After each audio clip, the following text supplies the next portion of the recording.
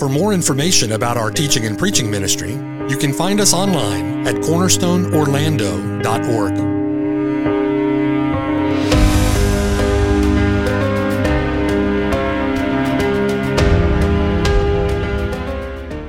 The following sermon has been brought to you by Cornerstone Orlando, making disciples for the glory of God.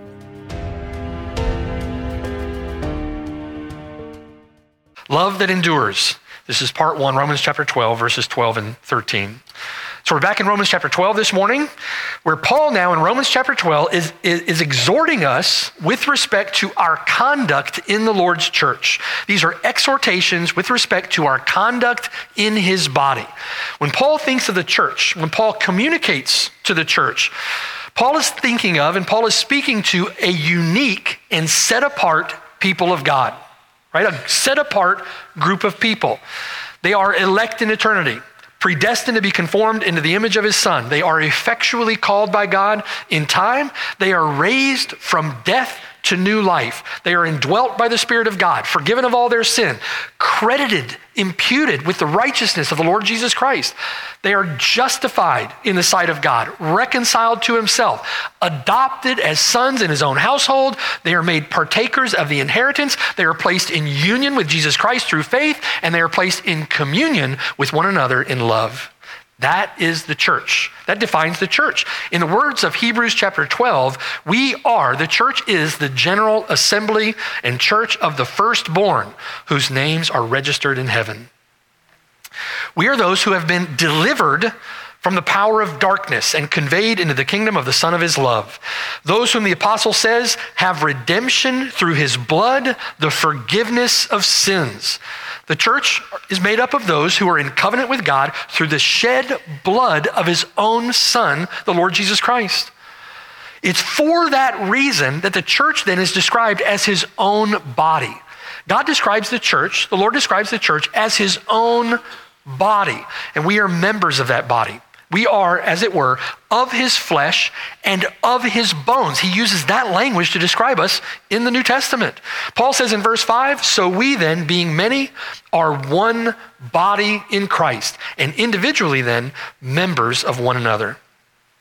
So when Paul speaks of the church then, Paul has in mind this unique group that is like an extended family, a unified family. So he uses terms then that refer to brotherly affection, for example, familial affection, like the affection between a mother and her child, so to speak, a familial bond. But it's a family bound by something that is far greater than the blood of our ancestors. It's not just the blood of our physical family that binds us, so to speak. We are bound by something much greater. It's not merely the blood of your mother and father that binds you, so to speak. The Jews had the blood of Abraham coursing through their veins and could claim no right, no entitlement to this heritage. Paul speaks of an extended family here, joined together in one body, in one spirit, just as we are called in one hope of our calling, and that body bound together by the blood of the Lord Jesus Christ himself. We are one body, one Lord, one faith, one baptism, one God and Father who is above all and through all and in you all. We are then, in the mind of Paul, in the teaching of the New Testament, in our own understanding, brothers and sisters, we are an extended family, defined not by the blood of our ancestors, but defined by the shed blood of our Savior. And just as our union with him is so intimate as to be pictured in the New Testament in the one flesh relationship between a husband and his wife, the church then, as the chaste and unblemished bride of Christ, is to exemplify in her communion together, in her fellowship together, a corresponding intimacy. We're to reflect that intimacy in our own communion together as the church. As the church, we are to be bound to one another in intimate fellowship. We are to demonstrate Christ-like love and concern for one another. We're to treat one another like brothers and sisters. We're to treat one another like family. We are to treat one another with a love that displays the love that Jesus Christ has shed abroad in our hearts. We're to love one another as Christ has loved us. Very seldom do we find that kind of love today. Very, very rare to see that kind of love in marriages today. Exceedingly rare to find that kind of love, that Christ-like kind of love in families today. And very sadly, tragically, it is very rare, very seldom that we find that kind of love in the professing church today. And if it's not visible in the professing church, then where are you going to see it? You're not going to see it anywhere if it's not visible in the Lord's church. So as much as this kind of love is critical to our fellowship, as much as this kind of love is critical to our preservation, to our prosperity, to our peace, this kind of love is critical to our witness. In John chapter 13, the Lord says, "By this, all will know that you are my disciples if you have love for one another." This kind of love, this love that Paul is defining here in Romans chapter 12, becomes critical to our fellowship as a church. It becomes critical to our identity as the church. It's very important. Now, inasmuch as Paul employs that metaphor of the body to communicate that we, being many, are one body with Christ, Paul also employs that metaphor of the body to describe the way in which each one of us, uniquely gifted to function, we are uniquely gifted to function in a way that contributes to the health and to the growth of the whole. So that metaphor of the body used to apply to us individually as we use our gifts in the church to edify the whole. We are gifted by God to play a role in the growth and in the health of the body. We have an invaluable role to play, given to us by God. Those gifts differ according to the grace of God. It's God who has given to each one a measure of faith for the exercise of our gifts in his body. So then, knowing that God has given that to us by his grace, each one of us should exercise our gifts then and labor for the benefit of the body. We are to serve one another with the gifts that God has given us. Paul said, as he said, see to it that grace, his grace toward you, is not in vain. Labor abundantly with it. Paul says, however, as you labor with those gifts, do so in humility. Do so in humility. Great harm has come upon the church, often because of what men and women think of themselves. If you are a hand, then glorify God as a hand, rather than coveting the role of an eye or usurping the role of our head, right? Don't covet a position that you are not entitled to, so to speak, by God. Paul warns us not to think of ourselves more highly than we ought to think. We are to think soberly, Paul says, realistically, accurately, humbly, as God has dealt to each one a measure of faith. Finally, our love for one another in the body of Christ must be free from the stain and stench of hypocrisy. It must be genuine. It must be sincere. There's little that's more destructive in the church than hypocrisy. There's little that is more destructive in a marriage than hypocrisy. There's little that's more destructive in a family than hypocrisy. In order for our love to be genuine, in order for our love to be sincere, it must conform to his law. It must abhor that which is evil and cling to that which is good. It must be warm and affectionate. It must delight in its object, like that brotherly affection or that affection of a mother for her child, right? It should be natural in that sense. Genuine love, in the words of Paul from Romans 12, genuine love should rush to defer. It should rush to esteem others. It should rush to give preference to others. It should rush to honor, rush to edify, rush to build up, rather than rush to judge, rush to criticize, rush to tear down, or rush to revile. Romans 13, verse 10, love does no harm to a neighbor. Therefore, love is the fulfillment of the law. Our love for one another, brothers and sisters, should not be lazy, should not be indifferent, should not be negligent, but fervent, earnest, and ardent. We don't merely serve one another. Paul says we serve the Lord Christ. We should love like it. Paul has thought to distinguish biblical love in terms of its sincerity. And this is how sincere love thinks and acts.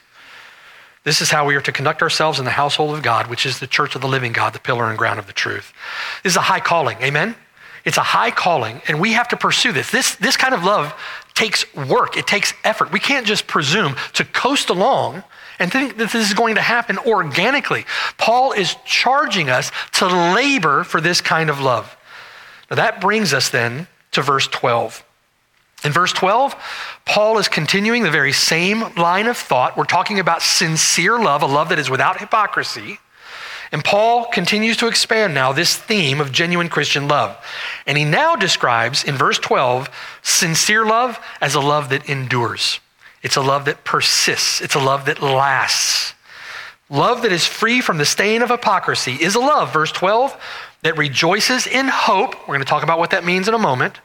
A love that is patient in tribulation, and a love that continues steadfastly in prayer. So, in light of those three terms, verse 12, sincere love is a love that endures. It endures, not by gritting your teeth and trudging through present circumstances, your eyes in the dirt, so to speak, but rejoicing in future certainties, rejoicing in hope, your eyes set on the horizon. Sincere love endures not by faltering and giving up in the face of tribulation or in the face of adversity. Sincere love endures not by compromising in the face of adversity or sinning in the face of adversity, but sincere love endures by pressing forward, by remaining steadfast, immovable, always abounding in the work of the Lord, always abounding in the face of adversity. Sincere love endures not by pressing forward in our own wisdom or in our own strength, but sincere love endures by depending upon the Lord, by trusting in the Lord with all your heart, leaning not on your own understanding, but in all your ways acknowledging him, knowing that he will be the one who directs your paths. It's not going to be by your might. It's not going to be by your power. God says it is going to be by my Spirit. So we should trust in him. Sincere love, then, is a love that endures. It endures in joy.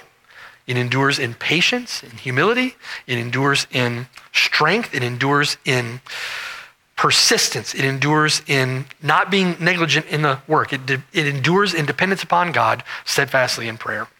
Sincere love is a love that endures. First, sincere love that endures by rejoicing in hope. In our text, verse 12, sincere love endures by rejoicing in hope. That's an interesting thought because joy is typically something that we think of as something we personally experience.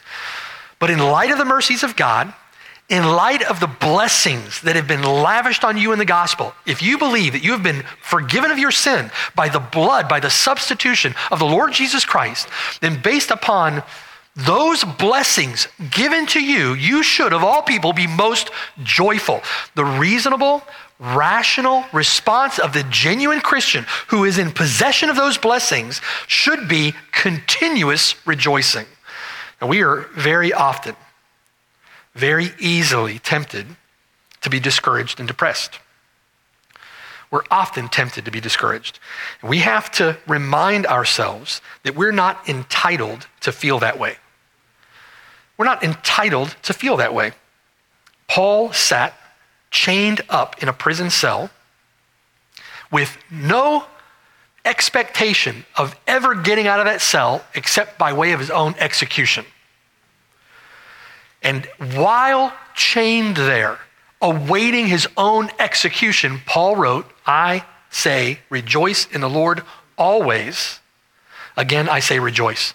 He wrote those words chained up in prison, expecting to die.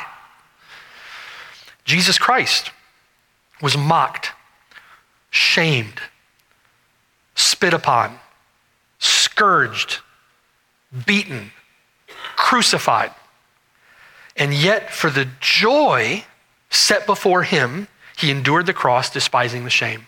It's in the words of Hebrews chapter 12. That's the example of the Lord Jesus Christ, who for the joy set before him, his love for you and I, endured the shame of the cross. We are to consider him, lest we become weary and discouraged in our own souls. But the rejoicing that Paul has in mind here in verse 12 is not merely a joy that has its roots in this present evil age or has its roots in our present circumstances. The joy that Paul has in mind in Romans chapter 12, verse 12 is a joy that is grounded in future promises. It's grounded in future fulfillments. Paul says to rejoice in hope. Those future realities we are to lay hold of by hope. Hope, you could say, is faith in the Lord for the future. It's faith in the Lord for the fulfillment of his promises. Faith in the Lord for future fulfillments. Our hope, then, in Romans chapter 12, verse 12, our hope is the cause or the ground of our joy. And with that hope set before us, with that joy set before us, with Paul, we should be able to rejoice in whatever circumstances befall us. Whatever circumstances we face, even as James says, counting it all joy when we fall into various trials. When we fall into adversity, when we fall into difficulty, we should be able to rejoice. Here, the reason that that's the case, Paul appeals to joy in future hope. Paul appeals to a joy that finds its source in our hope for the future, faith in the Lord for future blessings. If you think about it that way, right? If you're assured of certain blessing, great blessing, tremendous blessing, then you are willing and able to endure a little difficulty along the way to get there. If you know that that day is coming, the more persuaded that you are that that day is a reality, the more that you're faithfully able to endure some difficulty along the way, knowing that that day is coming, right? That's the concept that Paul has in mind here in Romans chapter 12. We are to rejoice in hope of God's future fulfillments, in hope of promised blessings. In Psalm 47, verse 1, the psalmist has in mind this hope. He says, "Oh, clap your hands, all you peoples. Shout to God with a voice of triumph, for the Lord Most High is awesome. He is a great king over all the earth." Now, do you believe that? You believe that? We should clap our hands with joy. Why? For he will subdue the peoples under us and the nations under our feet. That's a future promise.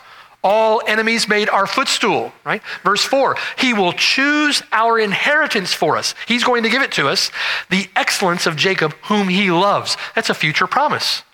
Where is the hope of the people? The hope of the people is in the future promises of God that he will fulfill because he is faithful to his words. And what do in light of that future hope? They clap their hands with joy. Commenting on this text, Calvin said, "The Holy Spirit has exhorted the faithful to continue clapping their hands for joy until the return of our promised Redeemer." Clapping our hands with joy until he comes back. Clapping our hands with joy through all of our difficulties. Amen? Because he's going to return. And we are inheritors with the saints in the light. No matter the afflictions we face, the reasonable response, the rational response of the one who believes in the Lord Jesus Christ, the one who has a genuine and saving faith, the rational response of that one is joy in the face of difficulty, is rejoicing. We are to rejoice in hope. Now, this thought, rejoicing in hope, raises an interesting interpretive question about our text today. Think with me. These are not isolated exhortations. These are related exhortations. And here, they're related to endurance in verse 12, but they're all related. These exhortations are all related in our text to Paul's exhortation to a sincere love, to love without hypocrisy. Paul is focusing on the nature and on the activity of a sincere love. And Paul says in verse 12 that a sincere love for one another, a sincere love rejoices in hope. Remember our description of love. Love is the heart focused upon another with affectionate warmth and delight, such that love thinks, speaks, and acts with enduring commitment and self-sacrificing devotion to his biblical and spiritual good. Right? Think with me about that definition.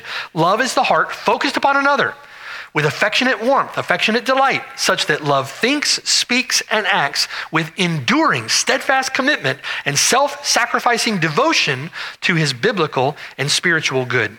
So joy is a fruit of the Spirit in me. Right? Joy is a fruit of the Spirit. Joy is something that I experience. Joy is something that you experience, right? It's a fruit of the Spirit in you if you're a Christian. So how is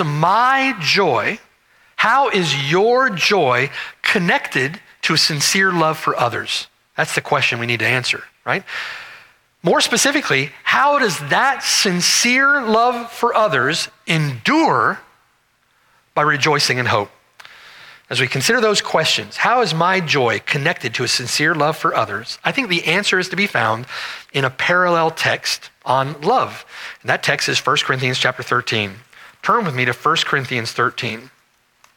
I think the answers are found here. particularly in verse 7, but I want to read from verse 1 for context. Paul says, speaking of love, this is a classical text, the Locus Classicus on love.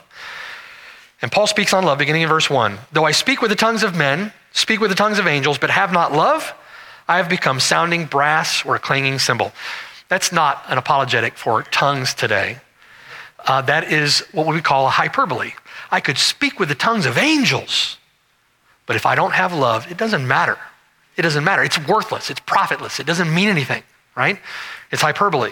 Paul says in verse 2, using the same literary device, though I have the gift of prophecy and understand all mysteries, if I have all knowledge, is Paul speaking figuratively? Yes.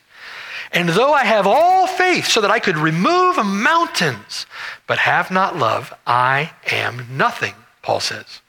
Though I bestow all my goods to feed the poor, though I give my body to the stake to be burned, but have not love, it all profits me nothing. Verse 4, love, this is how it acts. Love suffers long and is kind. Hatred does not suffer long, nor is it kind. You see? Love does not envy.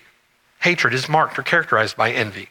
Love does not parade itself. It is not puffed up. Contempt will parade itself. Love, verse 5, does not behave rudely, does not seek its own, is not provoked. Love thinks no evil. Love does not rejoice in iniquity, but rather love rejoices in the truth. Verse 7, love bears all things, believes all things, hopes all things, endures all things. Love never fails. Love endures. Now keep your thoughts, keep your eyes on verse 7. The answer to our interpretive question, what does love have to do with sincere love for others? Or what is joy? What does our joy have to do with sincere love for others? The answer to that interpretive question is to be found in verse 7.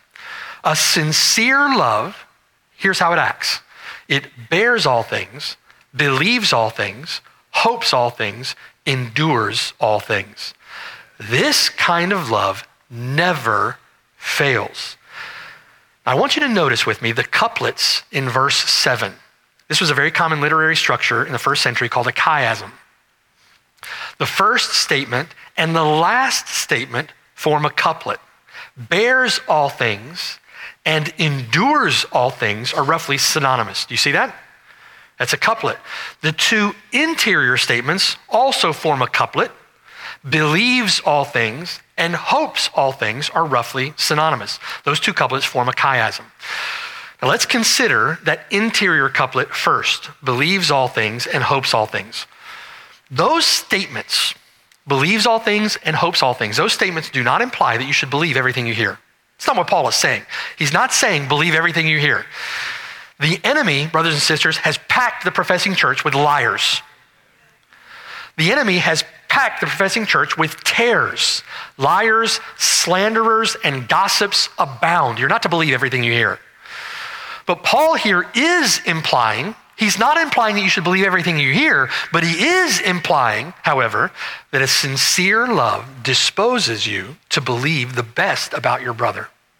He is implying or suggesting that. Apart from clear, definable, objective evidence to the contrary, sincere love refuses to believe slander, refuses to believe gossip, refuses to impugn another brother's character, or refuses to impugn another brother's motives. It refuses to entertain slander or gossip or malice. A love that is free from the stain or stench of hypocrisy is a love that refuses to simply receive or believe a bad report. Certainly refuses to repeat a bad report, knowing what a great forest a little fire kindles. That love is going to act for the benefit of his brother. That kind of love is going to give the benefit of the doubt to his brother. It's believing all things in this way, in being disposed to believing the best about your brother, that a sincere love hopes all things. Do you see? A sincere love believes all things and hopes all things. How? By giving the benefit of the doubt to a brother or a sister. By hoping in their good name and their good character. That kind of hope isn't grounded in our circumstances. We can't place that kind of hope in our brother. That kind of hope springs from the grace that is to be found in God alone.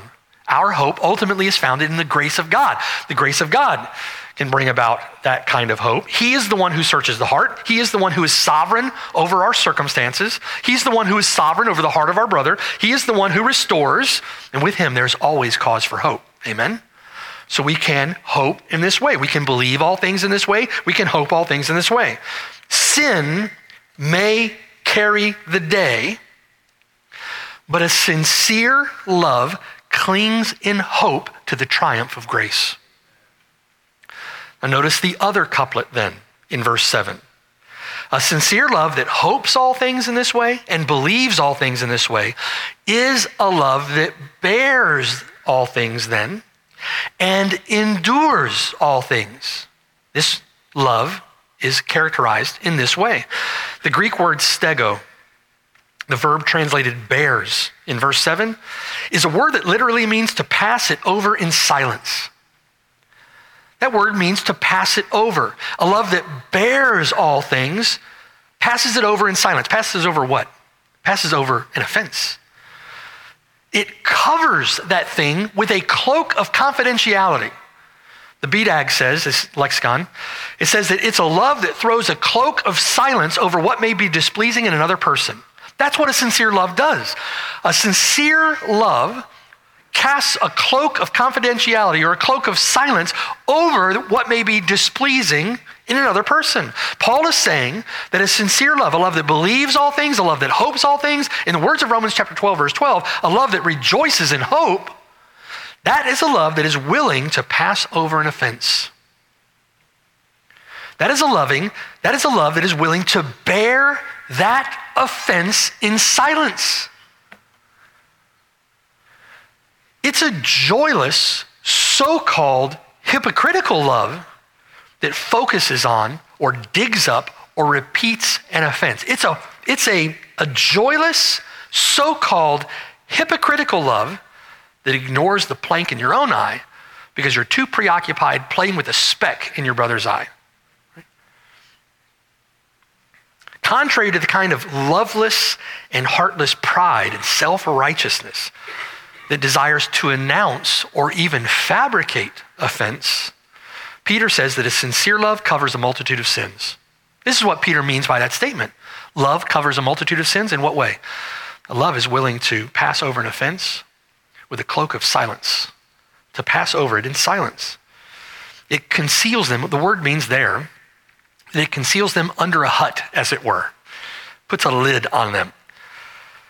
Listen to this from Solomon. Proverbs chapter 10, verse 12. Hatred stirs up strife, but love covers all sins.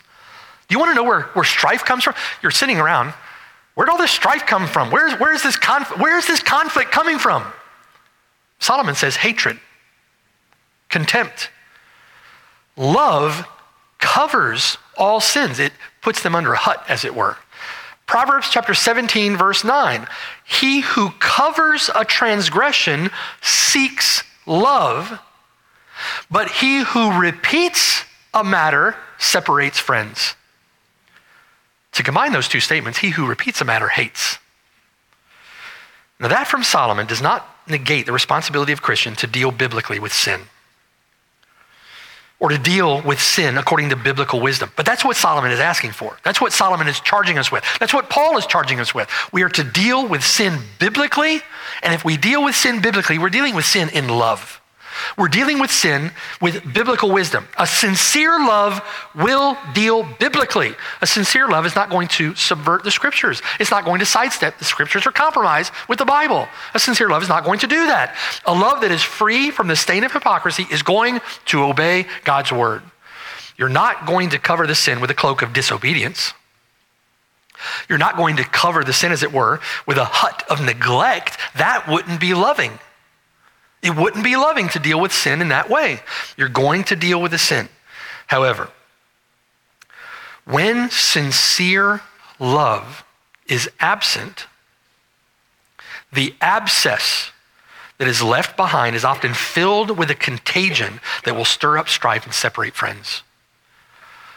when sincere love, that love without hypocrisy, when that sincere love in your heart for another person, for your brother, for your sister in the Lord's body, when that, for your wife, for someone in your family, right? When that sincere love for another is absent, when it's not there, and you don't always perceive that yourself. You can't always tell when it's absent.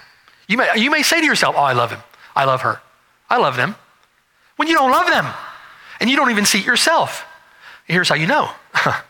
When that sincere love, when that true love, that genuine love is absent from your heart, the abscess that is left behind is often filled with something that creates strife.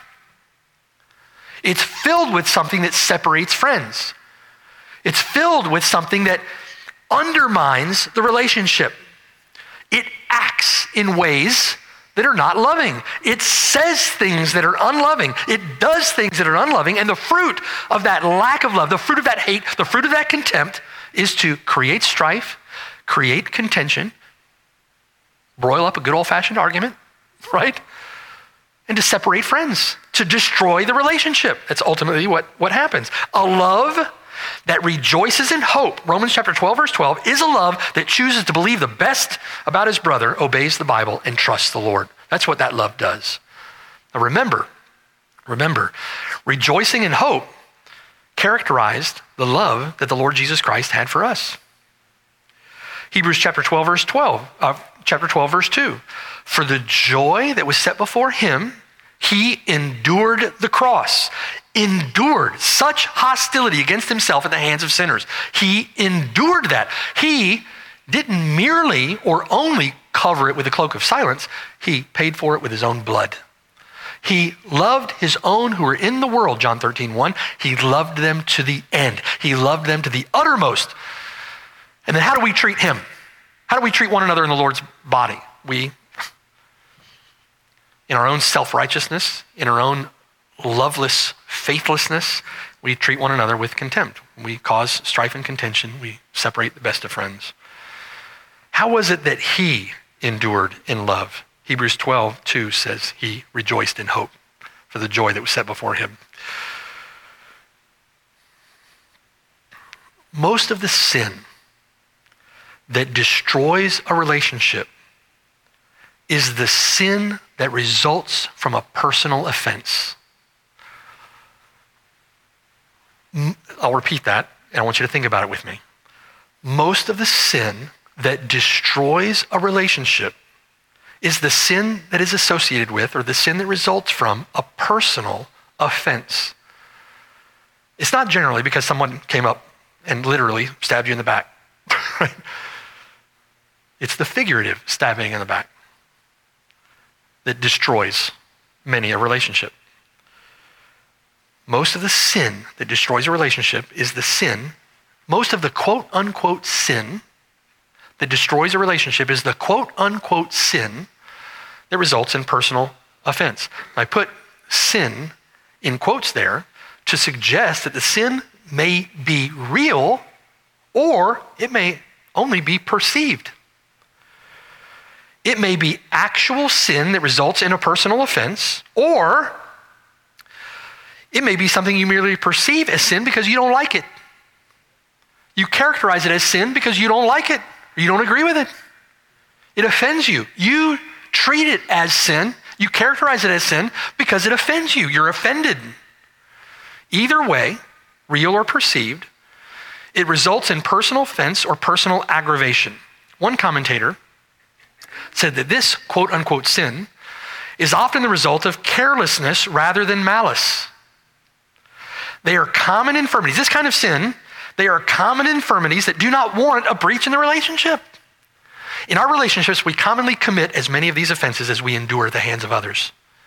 We're often committing sin in the same way that now we're offended when somebody else commits that same sin against us. How many times, you attest, you tell me if this is not true, you in the room who are married. Often marriage becomes a little testing ground for these kinds of things. You've had an argument. There's strife and contention in the relationship. And it's not long after that you can't even remember what you were fighting about. You can't even remember why you're offended, but you're offended. Most of the quote unquote sin that damages our relationships is a quote unquote sin that results in a personal offense. It's grounded in a personal offense. It may be real or it may just be perceived. Either way, you're offended and now you're arguing, creating strife and separating friends. James says this is true, for in many things we all offend. For in many things we all offend. We are just as prone to commit these offenses as we are to endure them.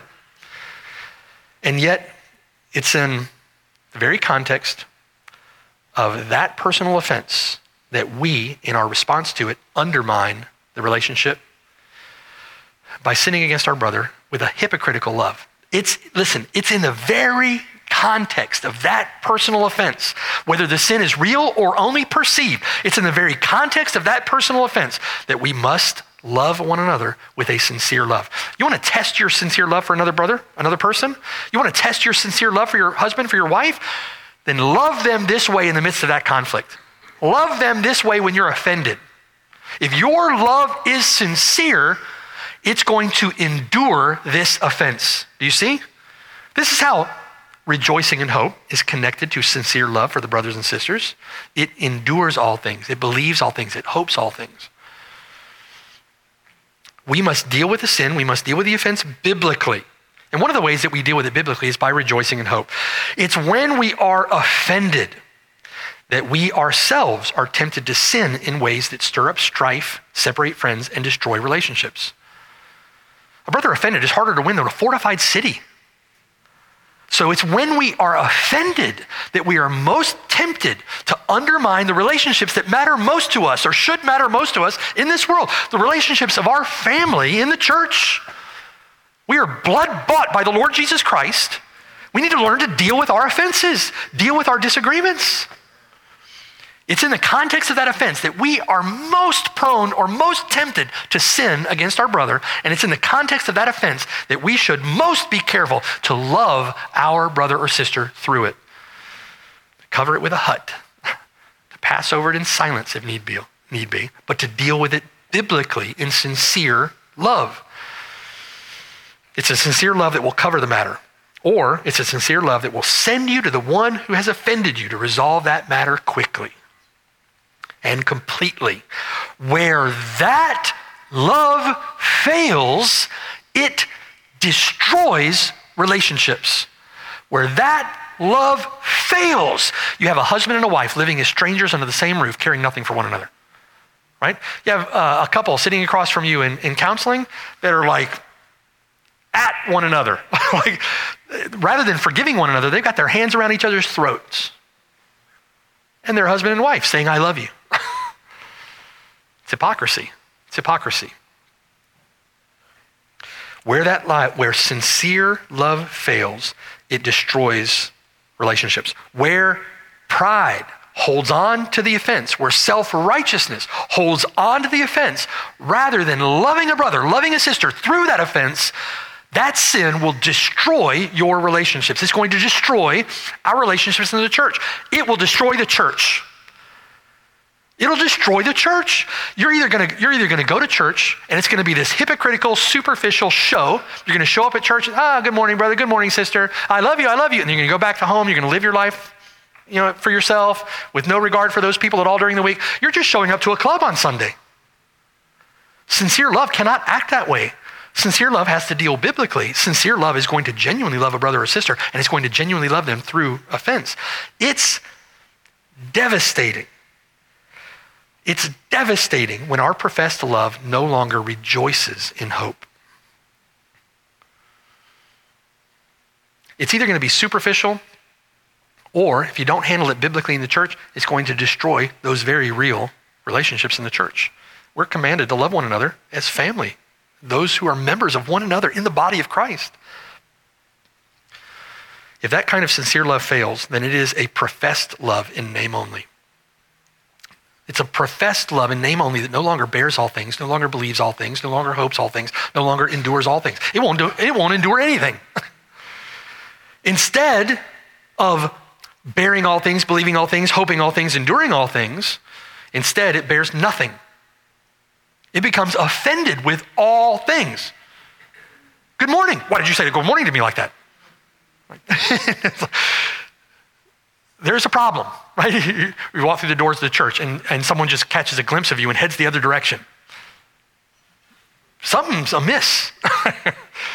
It bears nothing.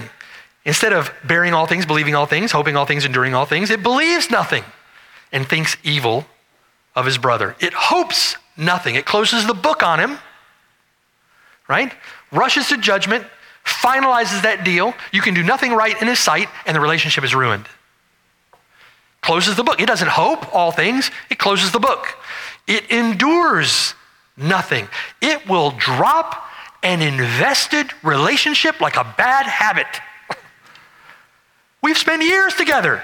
It doesn't matter because I'm offended, you see? If you find that love, that kind of so-called love, that hypocritical love in your own heart, which we all do at times, deal with that thing biblically. Confess that. Acknowledge it. Don't let that take root in your heart. Dig it out by the roots. Confess that to your wife, husbands, if you've been treating your wife in that way. Confess that hypocritical love, wives, to your husbands, if you've been treating your husband in that way. Rather than focused upon a glorious horizon that is filled with a weight of glory that eclipses the light and momentary affliction of this present age, instead of focused upon that glorious horizon, we become focused on the light and momentary affliction. We have our eyes in the dirt, so to speak. And in that condition, verse 12, we do not rejoice in hope. We are not rejoicing in hope. We are not, therefore, patient in tribulation, and we do not continue steadfastly in our dependence upon God in prayer. And we fail to love one another as we should. We're not going to endure them. We're not going to be patient with them. We're not going to be compassionate toward them. Instead, we become gripers and complainers and disputers, joyless and entitled and offended hypocrites, short-sighted, in the words of Peter, even to blindness, having forgotten we have been cleansed from our old sins. Tragically, this happens far too often in the Lord's church, in the professing church. We have experienced the effects of this kind of joyless, impatient, so-called love ourselves, haven't we? And once someone's personal offense is allowed to fester, their sight focused on their circumstances rather than the joy that is set before them, when that happens, bitterness takes root. And the vile weed that springs up from that root may defile many, stirring up strife, separating friends. That imagery is drawn from Hebrews chapter 12. Turn there with me to Hebrews chapter 12. Hang in there with me. Hebrews chapter 12. It's where Paul uses that imagery of the root that defiles. He says there in verse 12, beginning in verse 12, therefore, Paul says, strengthen the hands which hang down, strengthen the feeble knees, make straight paths for your feet, so that what is lame may not be dislocated, but rather healed. Pursue peace with all people in love, right? And holiness, without which no one will see the Lord. Looking carefully, lest anyone fall short of the grace of God, lest any root of bitterness springing up cause trouble, and by this many become defiled. That text is a reference to Deuteronomy chapter 29, where in Deuteronomy 29, gall and wormwood are used to picture the sin of bitterness. Gall was a poisonous weed that produced a toxic venom. Wormwood was an herb that tasted like misery. If you were to eat wormwood, it just tasted like misery. It tasted like despair. Biblically, both gall and wormwood became pictures of judgment and death. That's the way the Bible uses those terms. The natural principle is used to convey a spiritual reality.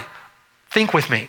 A root or a bulb, a root of bitterness, a root of gall or wormwood, so to speak, a root or a bulb may lie concealed under the soil for a long time. It's buried there. You cover it up. No one sees it. It goes unseen for a long period of time. But eventually, when the conditions are just right, The heat has risen to a certain degree.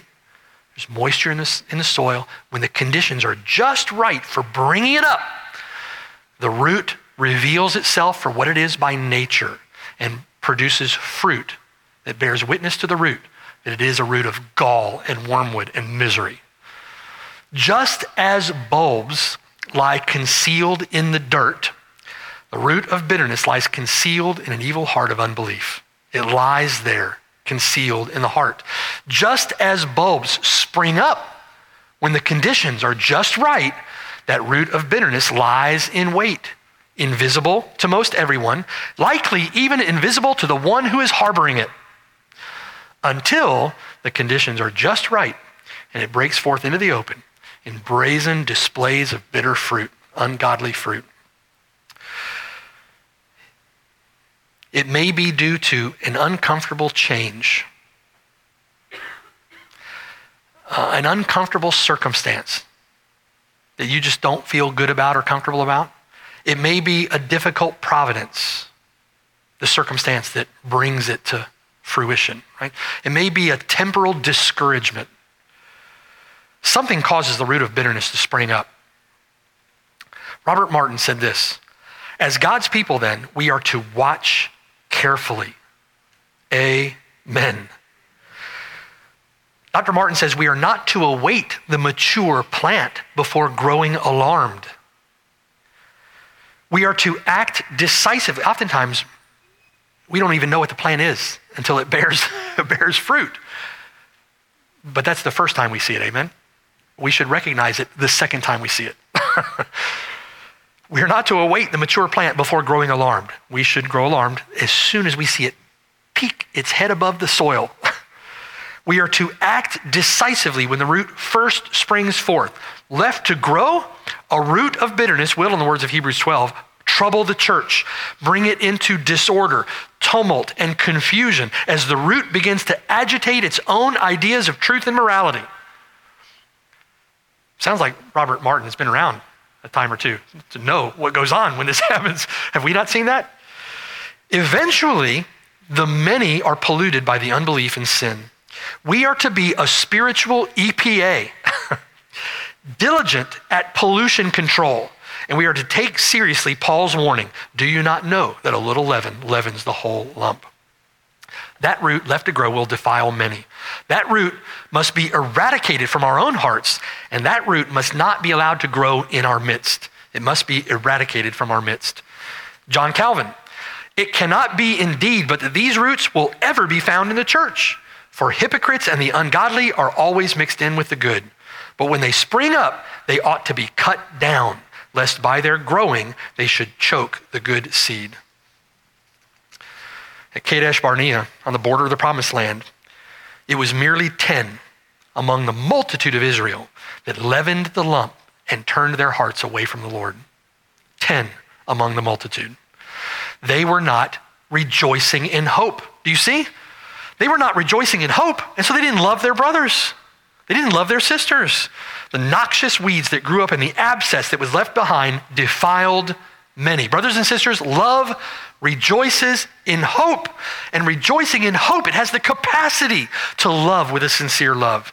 Love that is set upon joy, the joy that lies before us, is a love that bears all things, believes all things, hopes all things, endures all things. Why? Because it is a love that the Lord Jesus Christ showed for us. For the joy that was set before him, he endured the shame of the cross for you and I. It is a sincere love that endures. In the words of Romans chapter 12, verse 12, it is a love that is then patient in tribulation, patient through trial, patient through adversity, patient through difficulty. It's a love that rejoices in hope for better days ahead. It's a love that looks to the horizon where the Lord Jesus Christ will return. It's a love that will suffer long through difficulty in these days, continuing steadfastly in prayer, knowing that those days are ahead of us. More on all that from verse 12 next week, if the Lord wills it. All this to say, brothers and sisters, sincere love is hard work. It is hard work. We must be vigilant at it. We must be ever at it. It is a good work. Let us pursue it in faith, amen? Let us let us cherish it. We're enjoying it now, amen? We're enjoying it now. So let's treasure it as the valuable thing that it is. And let's endeavor to maintain the unity of the Spirit and the bond of peace. Let's endeavor to love one another in this way. Don't let that love be absent from your heart for a brother or a sister. Learn to identify the characteristics that are present there when it is absent and dig that hypocritical love out of your heart. And let's love one another with a pure love. We need to learn by God's grace to abound in this kind of love. And the only way that we're going to learn that lesson is by going through difficulty when we don't. By going through trial and adversity when we don't love in this way. The Lord has been good to us in teaching us that lesson. We should praise him for it. We should take encouragement from it. We should keep our eyes fixed on the horizon. Amen? Pray with me. Father in heaven, Lord, we pray, God, please teach us to love this way. Strengthen us, Lord. Let us not become discouraged, but strengthen us, Lord, to persevere, to abound, steadfast, always immovable in the work of the Lord. And strengthen us, Lord, to love in this way. Help us to be vigilant. To love in this way, help us to be vigilant when we see or perceive love in our own hearts or love in others that doesn't meet this standard. And let us exhort one another in love to exhort one another to follow you in faith, not desiring that any would fall short. Lord, help us, strengthen us to love in this way. Strengthen us, Lord, to persist. Cause us, Lord, to rejoice in the hope that is set before us, like the Lord rejoiced for the joy that was set before him. And help us, Lord, in our hearts and minds to consider him, lest we become weary and discouraged in our own souls. We love you, Lord. We thank you. We know this is impossible in our own strength. This is impossible in and of ourselves. But we trust the living God who is at work in us to will and to do according to his good pleasure. We trust in you, Lord, knowing that you will complete the work in us that you began. We trust you for it. Thank you, Lord, for these promises. Thank you for your word. Thank you for this exhortation. Help us, Lord, now as we seek to live and love in your body as the church which you have called to yourself, a precious people for your own possession. May it honor you. May it glorify our Lord Jesus Christ. May it magnify your grace. In Jesus' name we pray. Amen.